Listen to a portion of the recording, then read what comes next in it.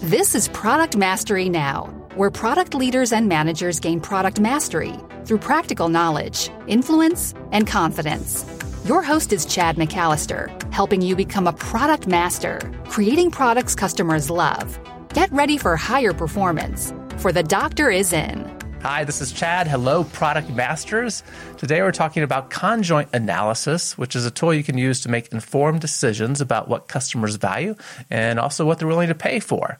If you want a detailed written summary of everything we talk about, you can check that out at productmasterynow.com/342, along with the one-page action guide to help you put into action what we talk about right now.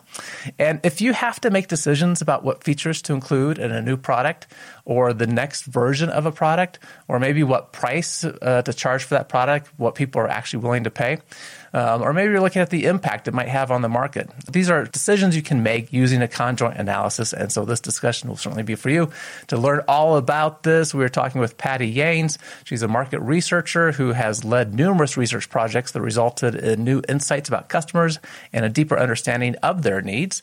And Patty is with Applied Marketing Science, AMS. It's a firm I've known for several years now. They're dedicated to helping product managers with market research, and AMS was founded by an MIT professor and is very well regarded in the industry. So, Patty, thanks for joining us. Thanks for having me.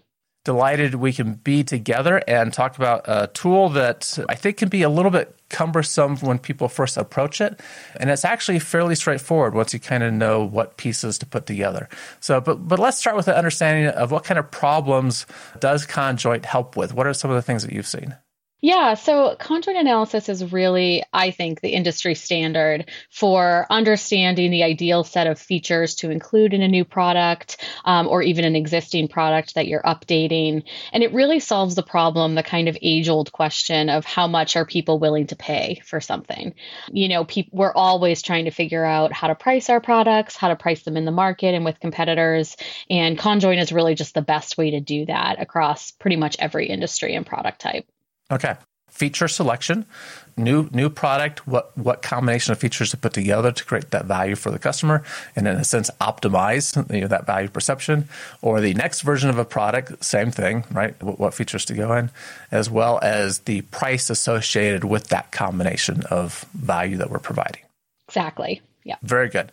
And there's some other tools that get talked about in the context of conjoint that come up at times. And just so for product masters listening, they might hear some of these. Can you just go through some of the other things that maybe you've seen or maybe even AMS uses at times? So there are different tools for sort of the different purposes of conjoint, I would say. So in terms of pricing research, there are a number of different techniques many will use. Conjoint is certainly the most popular and probably the one that's used by the most companies. But many use a technique called Van Westendorp, which is a little bit quicker, definitely easier to do in practice than conjoint, and something kind of quick to throw into a survey. So that's a technique that's really just asking people directly how much, at what price something is too cheap, at what price it's too expensive, and a couple other questions. So Van Westendorp is very popular, definitely doesn't have the rigor of conjoint or really the reliability of conjoint, but it is definitely quicker and easier. There's also Gaber-Granger, which is another monadic test similar to Van Westendorp that many might hear about and use. So that's really the pricing type techniques. In terms of determining the appropriate features, the other things that we'll often use is something called max diff or maximum difference scaling. That's really to understand what features are most important. Very similar to conjoint, except it doesn't include price. So basically it's taking price out of the equation and saying, how do you rank these features?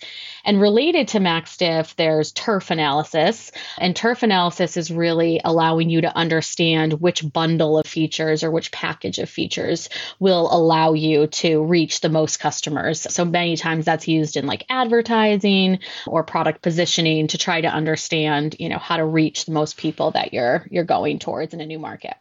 Okay. Thank you. So at least if we hear the names, we'll know how they're in some family, right? So pricing really focused on the band Westerndorf, and the other one I wasn't familiar with actually, Gaber Granger. Yeah. Gaber Granger. Okay. Yeah. And then for features, max stiff scaling, which is basically conjoint. This one I hear about a lot. Conjoint without price, and turf analysis to really kind of optimize, what products in maybe a product line, like if we're looking at different beverages, for a new soft drinks or something, should we bring out first to reach the most customers, that sort of thing? Absolutely. Yep. Okay. So we're going to focus on conjoint here because it is so powerful, and take some of the mystery out of applying this as well. I'm hoping you can take us through the steps for setting this up and what you do, and maybe put it in the context of an actual example so we can kind of get our hands around it a little bit more. Yeah, so it sounds very complicated when you talk about it, but it's actually pretty easy.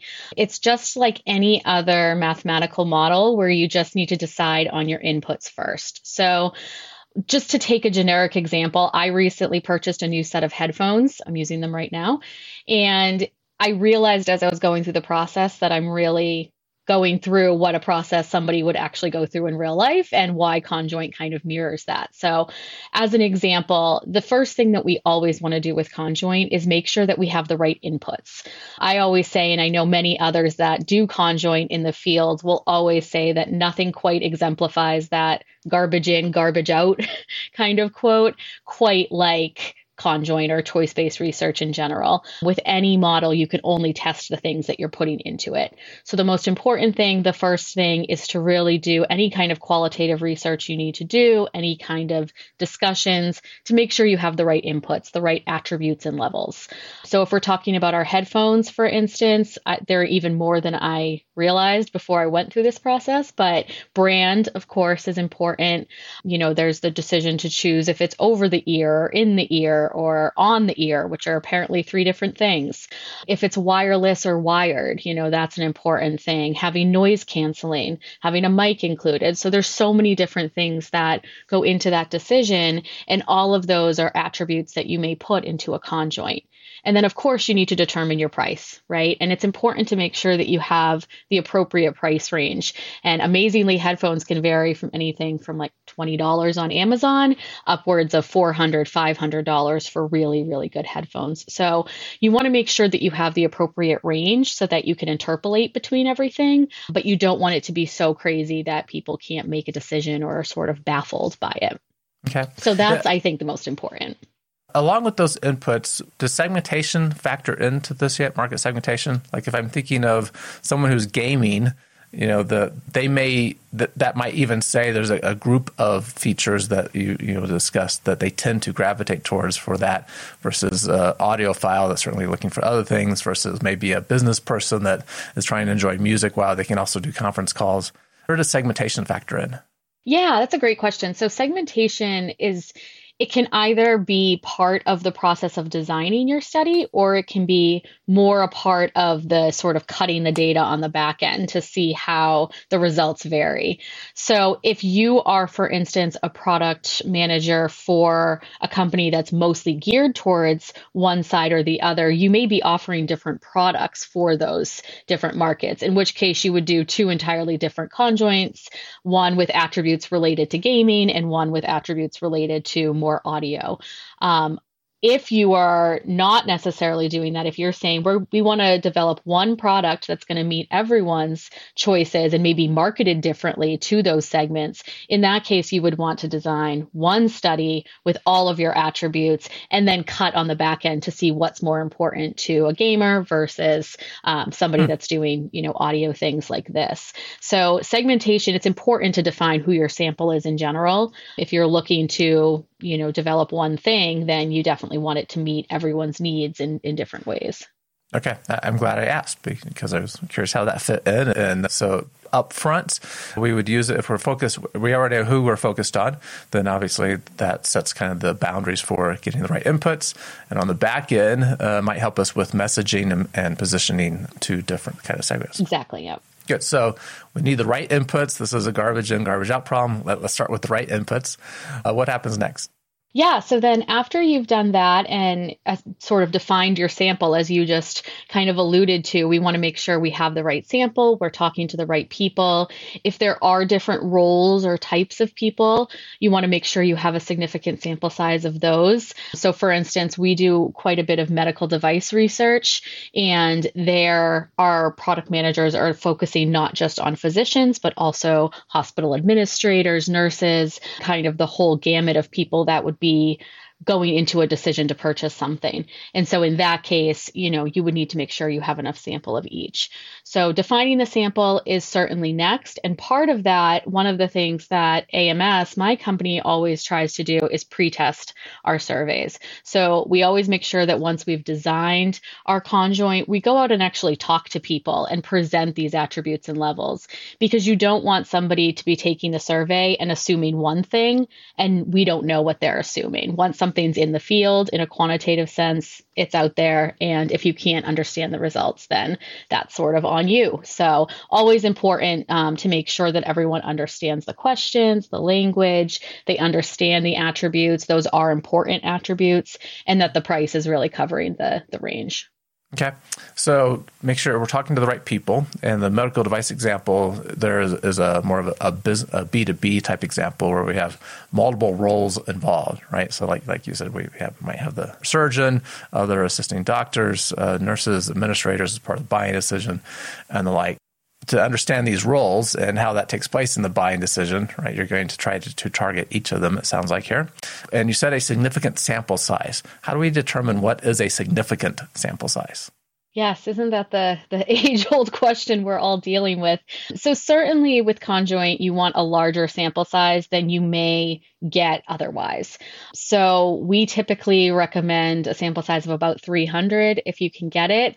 The goal would be to have a minimum of about 100 per segment that you're going to, upwards of 200 if you can get it per segment. Certainly that depends on your population. If you are a maker of a cereal brand, for instance, you're going to have no problem getting thousands of people, right? But if you're a maker of a very niche product or something that has a smaller population, it's going to be a lot harder. In terms of significance, certainly getting over 30 is the most important thing, but 100 is probably the minimum that I try to aim for with a segment. Okay. For your medical device work, right? So the people you're getting to, their time is probably fairly precious, and everyone's particularly busy now in the medical world. How are you recruiting? How are you incentivizing? What does that look like? Yeah, so there are a number of medical specific panels and things out there that you can find these people. Medical is a little bit tricky in that, companies can't necessarily use a list of people or can't contact their customers unless there's contracts in place. There's all sort of regulations and government rules about it. So there, we're definitely doing something blinded, going out to a panel. But there are many that are there, and the incentives do need to be quite high, I will say. You really have to do a fair market value for incentive and make sure that you're giving people the amount that their time is worth. But it's actually, there are a number that have agreed to take research. And so you just have to find the right panels. Yeah, absolutely. Okay, so there's research panels already in existence that you can basically contract with and find people to respond to a survey to analysis. Right. Do you guys maintain your own research panels, or do you use others, both? We don't. We don't have our own panels. We rely on the experts, which are other panels for that. But we do have an internal field team that works with all of our different research vendors, has great relationships with our panels. So they're easy to sort of find for us. But yeah, there's definitely people that do that well that we will work with regularly. Okay. Yeah, I think this is one point where we get stuck sometimes doing product work is we come up with the questions we want answers to, right? Maybe we have that hypothesis if it's just some kind of general experiment and we're trying to figure out if we have the right understanding or not, if we're on the right track. And then we get bogged down thinking about, well, who's going to answer our questions for us, respond to the survey or participate in qualitative research or something. My advice is always, just think through about the kind of person that you need information from and either be scrappy and go find them, right? Which might mean, if it's B2C, standing in a store and intercepting potential people and asking them. When people went to malls, we used to do this in malls more, right? Or there's research companies that have people for you, that will take the pain out of this, and you just tell them who you need to talk to, and they will find people for you.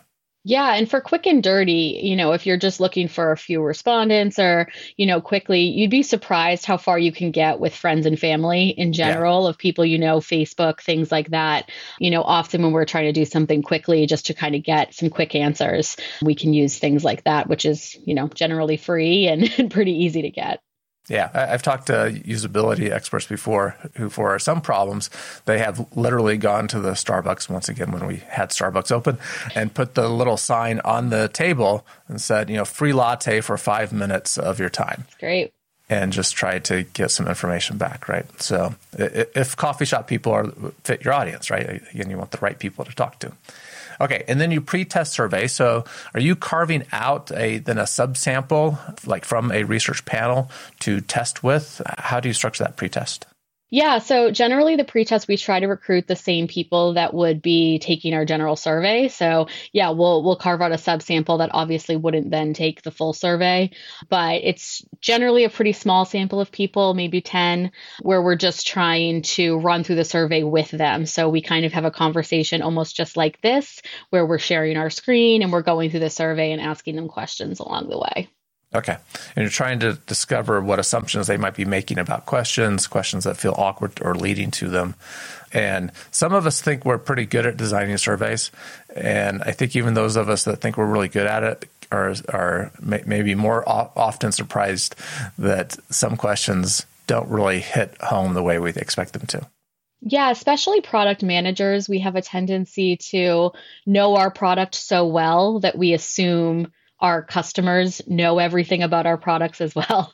So, particularly, even just the headphone example, like I didn't know the difference between over ear, on ear, in ear. That's something that I'm sure anyone making those products are like obvious, but I had to read about it to understand the difference. And so you want to make sure that you understand things that may not be particularly clear to your respondents so that you can describe it better in your survey and know what they're thinking when they're taking it. That's good. I haven't kept a list of survey questions that are particularly annoying. I should probably do this. It would be a good service. But I do get a kick out of seeing surveys from very large companies where there's questions that anyone would look at and go, that there's no useful information with that question at all, because at least half the people are going to answer it the way you're not expecting them to, right? Because it's just worded badly, right? It's a ambiguous, misleading question. Yeah, I have a tendency to send those to my colleagues and sort of laugh saying, what is this question? Yeah, we need the right question, so pre-testing is good. Okay, so we got the right inputs. We know what we're starting with. We're talking to the right people. We do some pre-testing to make sure we're asking the questions properly.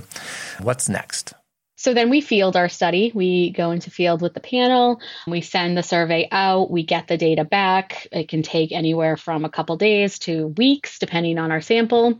And then the next big piece before we get into our analysis, which is obviously the meatiest part of this, is data cleaning and just making sure that, everybody in your sample has paid attention appropriately, are the right people, all of that kind of stuff that we may not think is very nice to talk about, but it is a reality that sometimes people don't pay that much attention in surveys. And so you go through the whole process of data cleaning. And then we get into our analysis.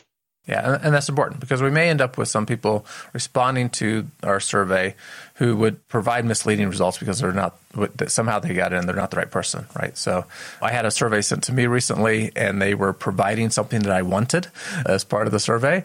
And it was pretty, it was like a 20-minute survey, and like, oh, this is great. And they were actually providing data. They were providing a report that I was interested in getting.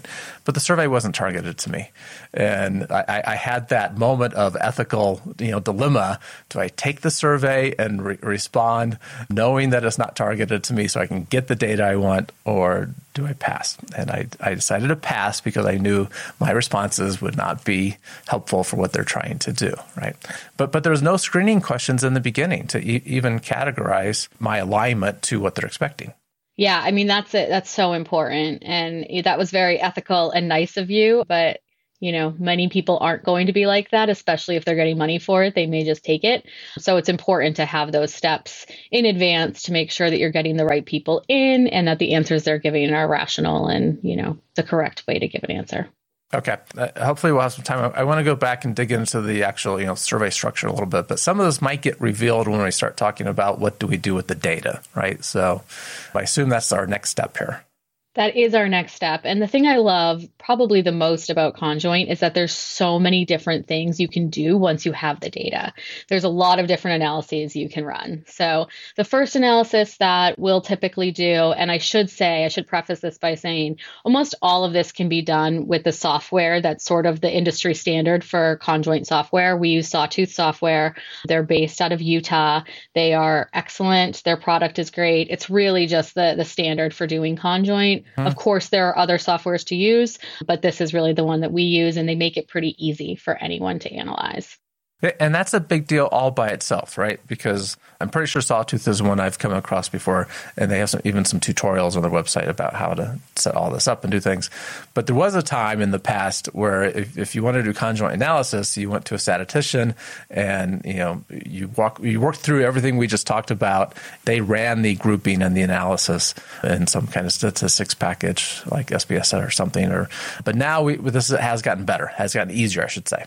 Exactly. Yeah. And I actually have gone through the process of doing it manually with one of my colleagues back when I first started at AMS. And it's so much easier now. Everything is just automated. And, you can pretty much, as long as you know how to interpret the results, you can pretty much do it no matter how experienced you are.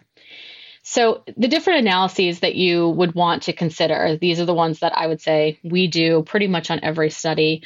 First, you want to see what's most important to people. So in a conjoint, the general analysis is a regression. Hierarchical Bayes regression is the type that we use, but there's many different options.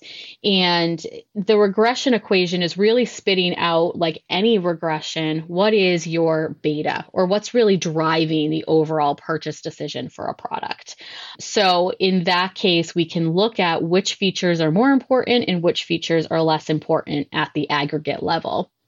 But that doesn't necessarily answer that question of willingness to pay. And so then we have to do a calculation to get the willingness to pay. And that willingness to pay is at kind of the lower level. So not just at the attribute level, something like whether it has noise cancellation, but how much are they actually willing to pay to have one type of noise cancellation over another.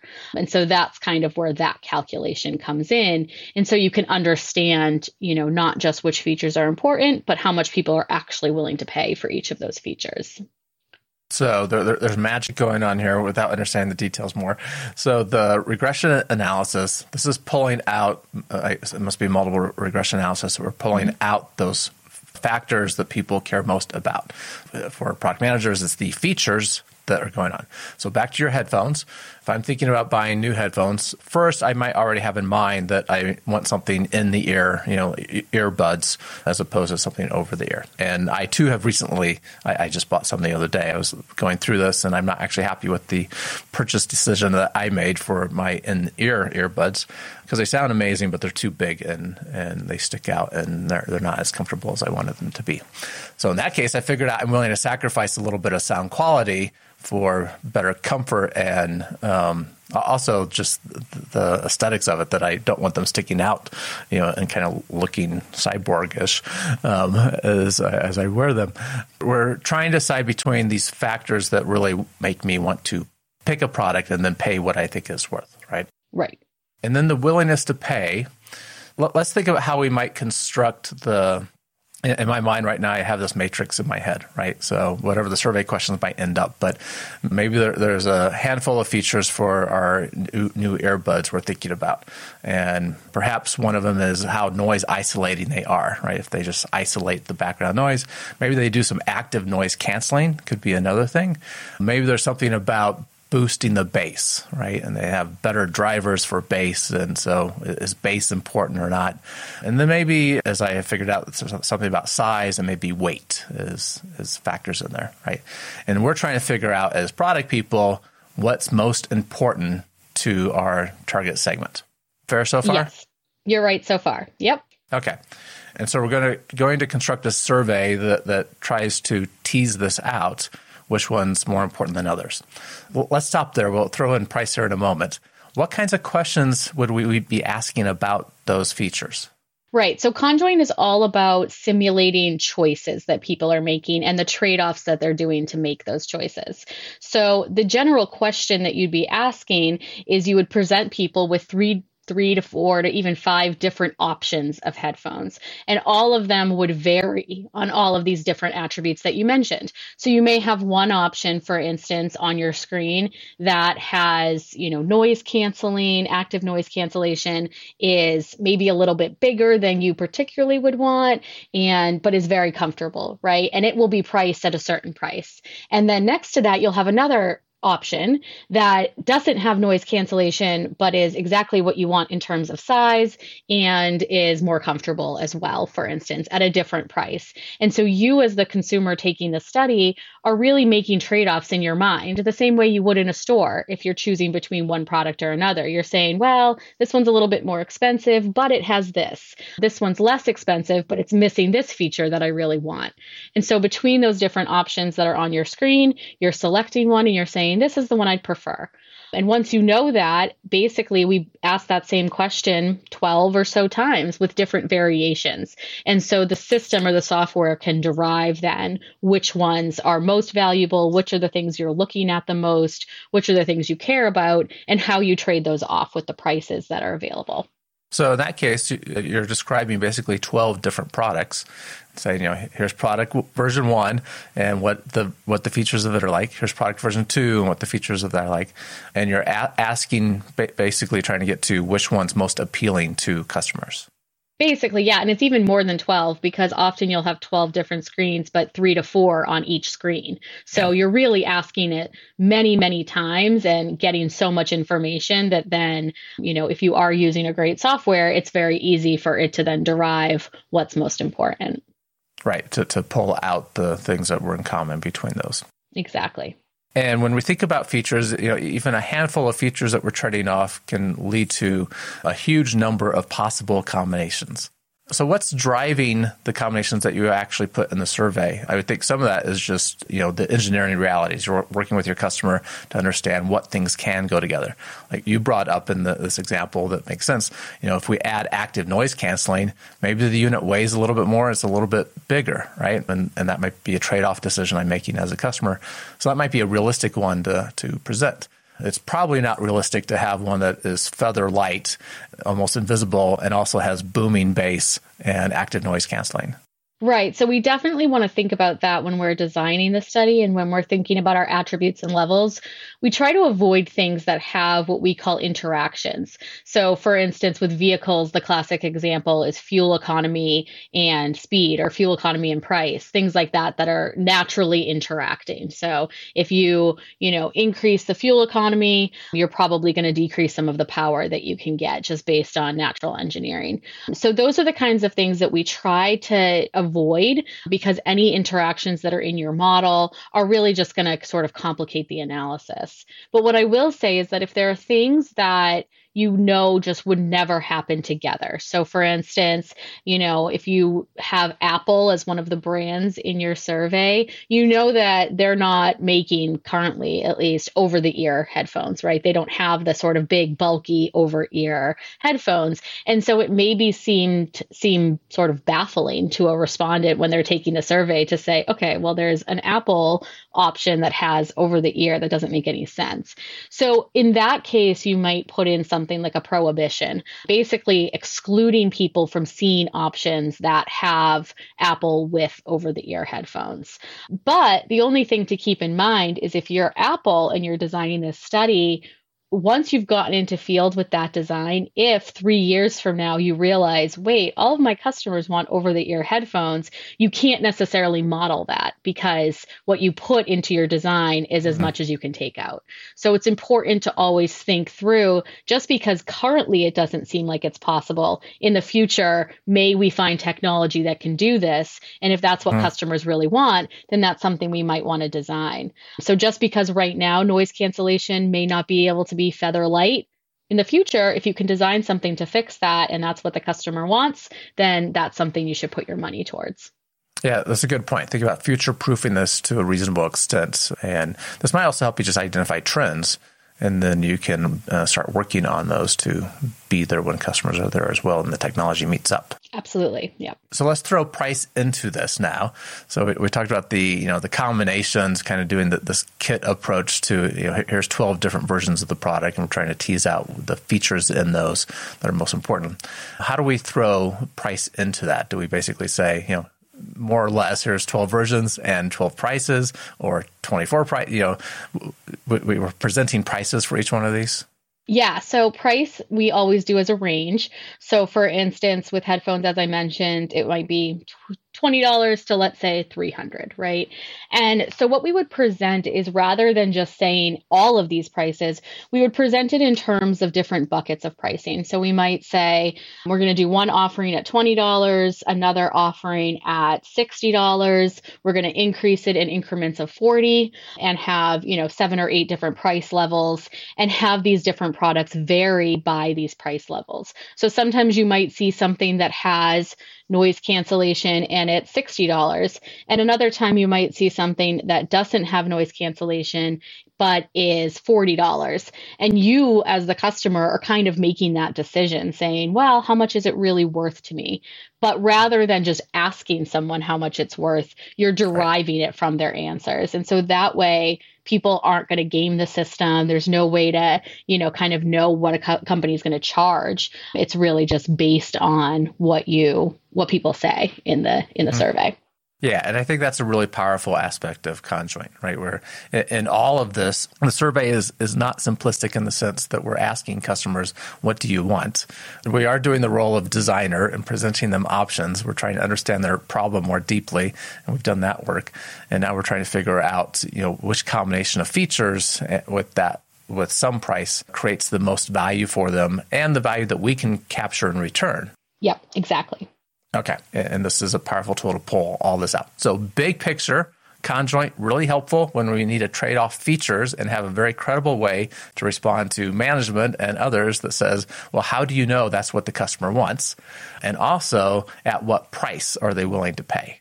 Absolutely. And also, I think the third thing that Conjoint is great at is looking at the broader market and saying, this might be the ideal set of product features, but the important thing that's missing there is the competition, right? So what are your competitors offering, and at what price are they offering it? Because if they're offering the same options at a lower price, you're not going to get very far with your market share. So once we have kind of all of our information, we can then build a simulator and basically simulate different versions of the market. So imagine we now enter the market with this new product. How much is that going to potentially cannibalize our current sales? How much is that going to steal from the market leader? And then what if their competition responds and they come back with a product that has more features at a lower price? So we can really sort of simulate all of these different market realities to see how we think things would play out in certain situations. Excellent. Thank you for taking us through some examples of how Conjoint helps us in the steps. And Patty, this podcast, Our Time Together, is sponsored by the RPM Experience. That's the Rapid Product Master Experience. This is actually a system I put together to help product teams and product managers reach higher performance together. We do that by meeting 75 minutes a week over the course of 9 weeks. It's designed to expose people to tools, concepts, practices that they can use, including Conjoint. But we don't go into the detail like we just went into, right? And obviously further detail to actually use it, but to make you aware of tools, practices, concepts to apply to let us be better performers. It also really helps with collaboration. So you probably went to school to learn a lot about market research, I assume. I did, Yep. yes. Yep. And that's what you've been practicing now. And most of us in product management actually did not go to school to learn much about product management. And this is an opportunity to get a strong foundation and get a team working better together, collaborating with each other and having a better focus on the customer. Anyone listening that wants to check that out, you can just go to productmasterynow.com/RPM and you will find more information on that. Patty, I asked you for an innovation quote before we got together. We love innovation quotes around here. What do you have for us, and tell us what that means to you? Yeah, so the innovation quote that I love and say a lot to my clients whenever they question certain things is that the customer's perception is your reality. This is a quote. It's by Kate Zabriskie. She is a learning and development industry veteran. She's written a lot about leadership, innovation, communication, kind of the whole gamut of running companies. But I love this quote because it really puts the customer at the center of the way we think about innovation. And that's really what my company AMS is all about. Our foundation is really around the customer, really should lead and design any work that you're doing. And you should always be listening to your customers. And you should remember that the customer's perception and their needs, that's really the foundation of innovation and product solutions. Just because you think that you know what the customer thinks or wants, you don't necessarily know that until you've spoken to them, until you know for sure that it's what they're actually willing to pay for. So we always need to keep in mind that their perception is really the reality, and it should be your reality as well. Excellent. And how can people find out more about the work that you're doing there with the AMS? Yeah, so definitely follow us. Applied Marketing Science is the name of the company. Our website is ams-insights.com. We're on Twitter at AMS Insights. And then we have a blog on the website that you can follow. And you can, of course, reach us. All of us are on LinkedIn. I'm on LinkedIn. You can connect with me and we can talk more about research. Excellent. I will put all those links in the show notes. And Product Masters, you can find those show notes and all the details of the discussion with Patty at productmasterynow.com/342. Patty, thanks so much. Thank you. This has been great. Thank you for listening to Product Mastery Now, where product leaders and managers gain product mastery through practical knowledge, influence, and confidence. By listening, you are becoming a product master, creating products customers love. Find additional resources at productmasterynow.com. Keep innovating.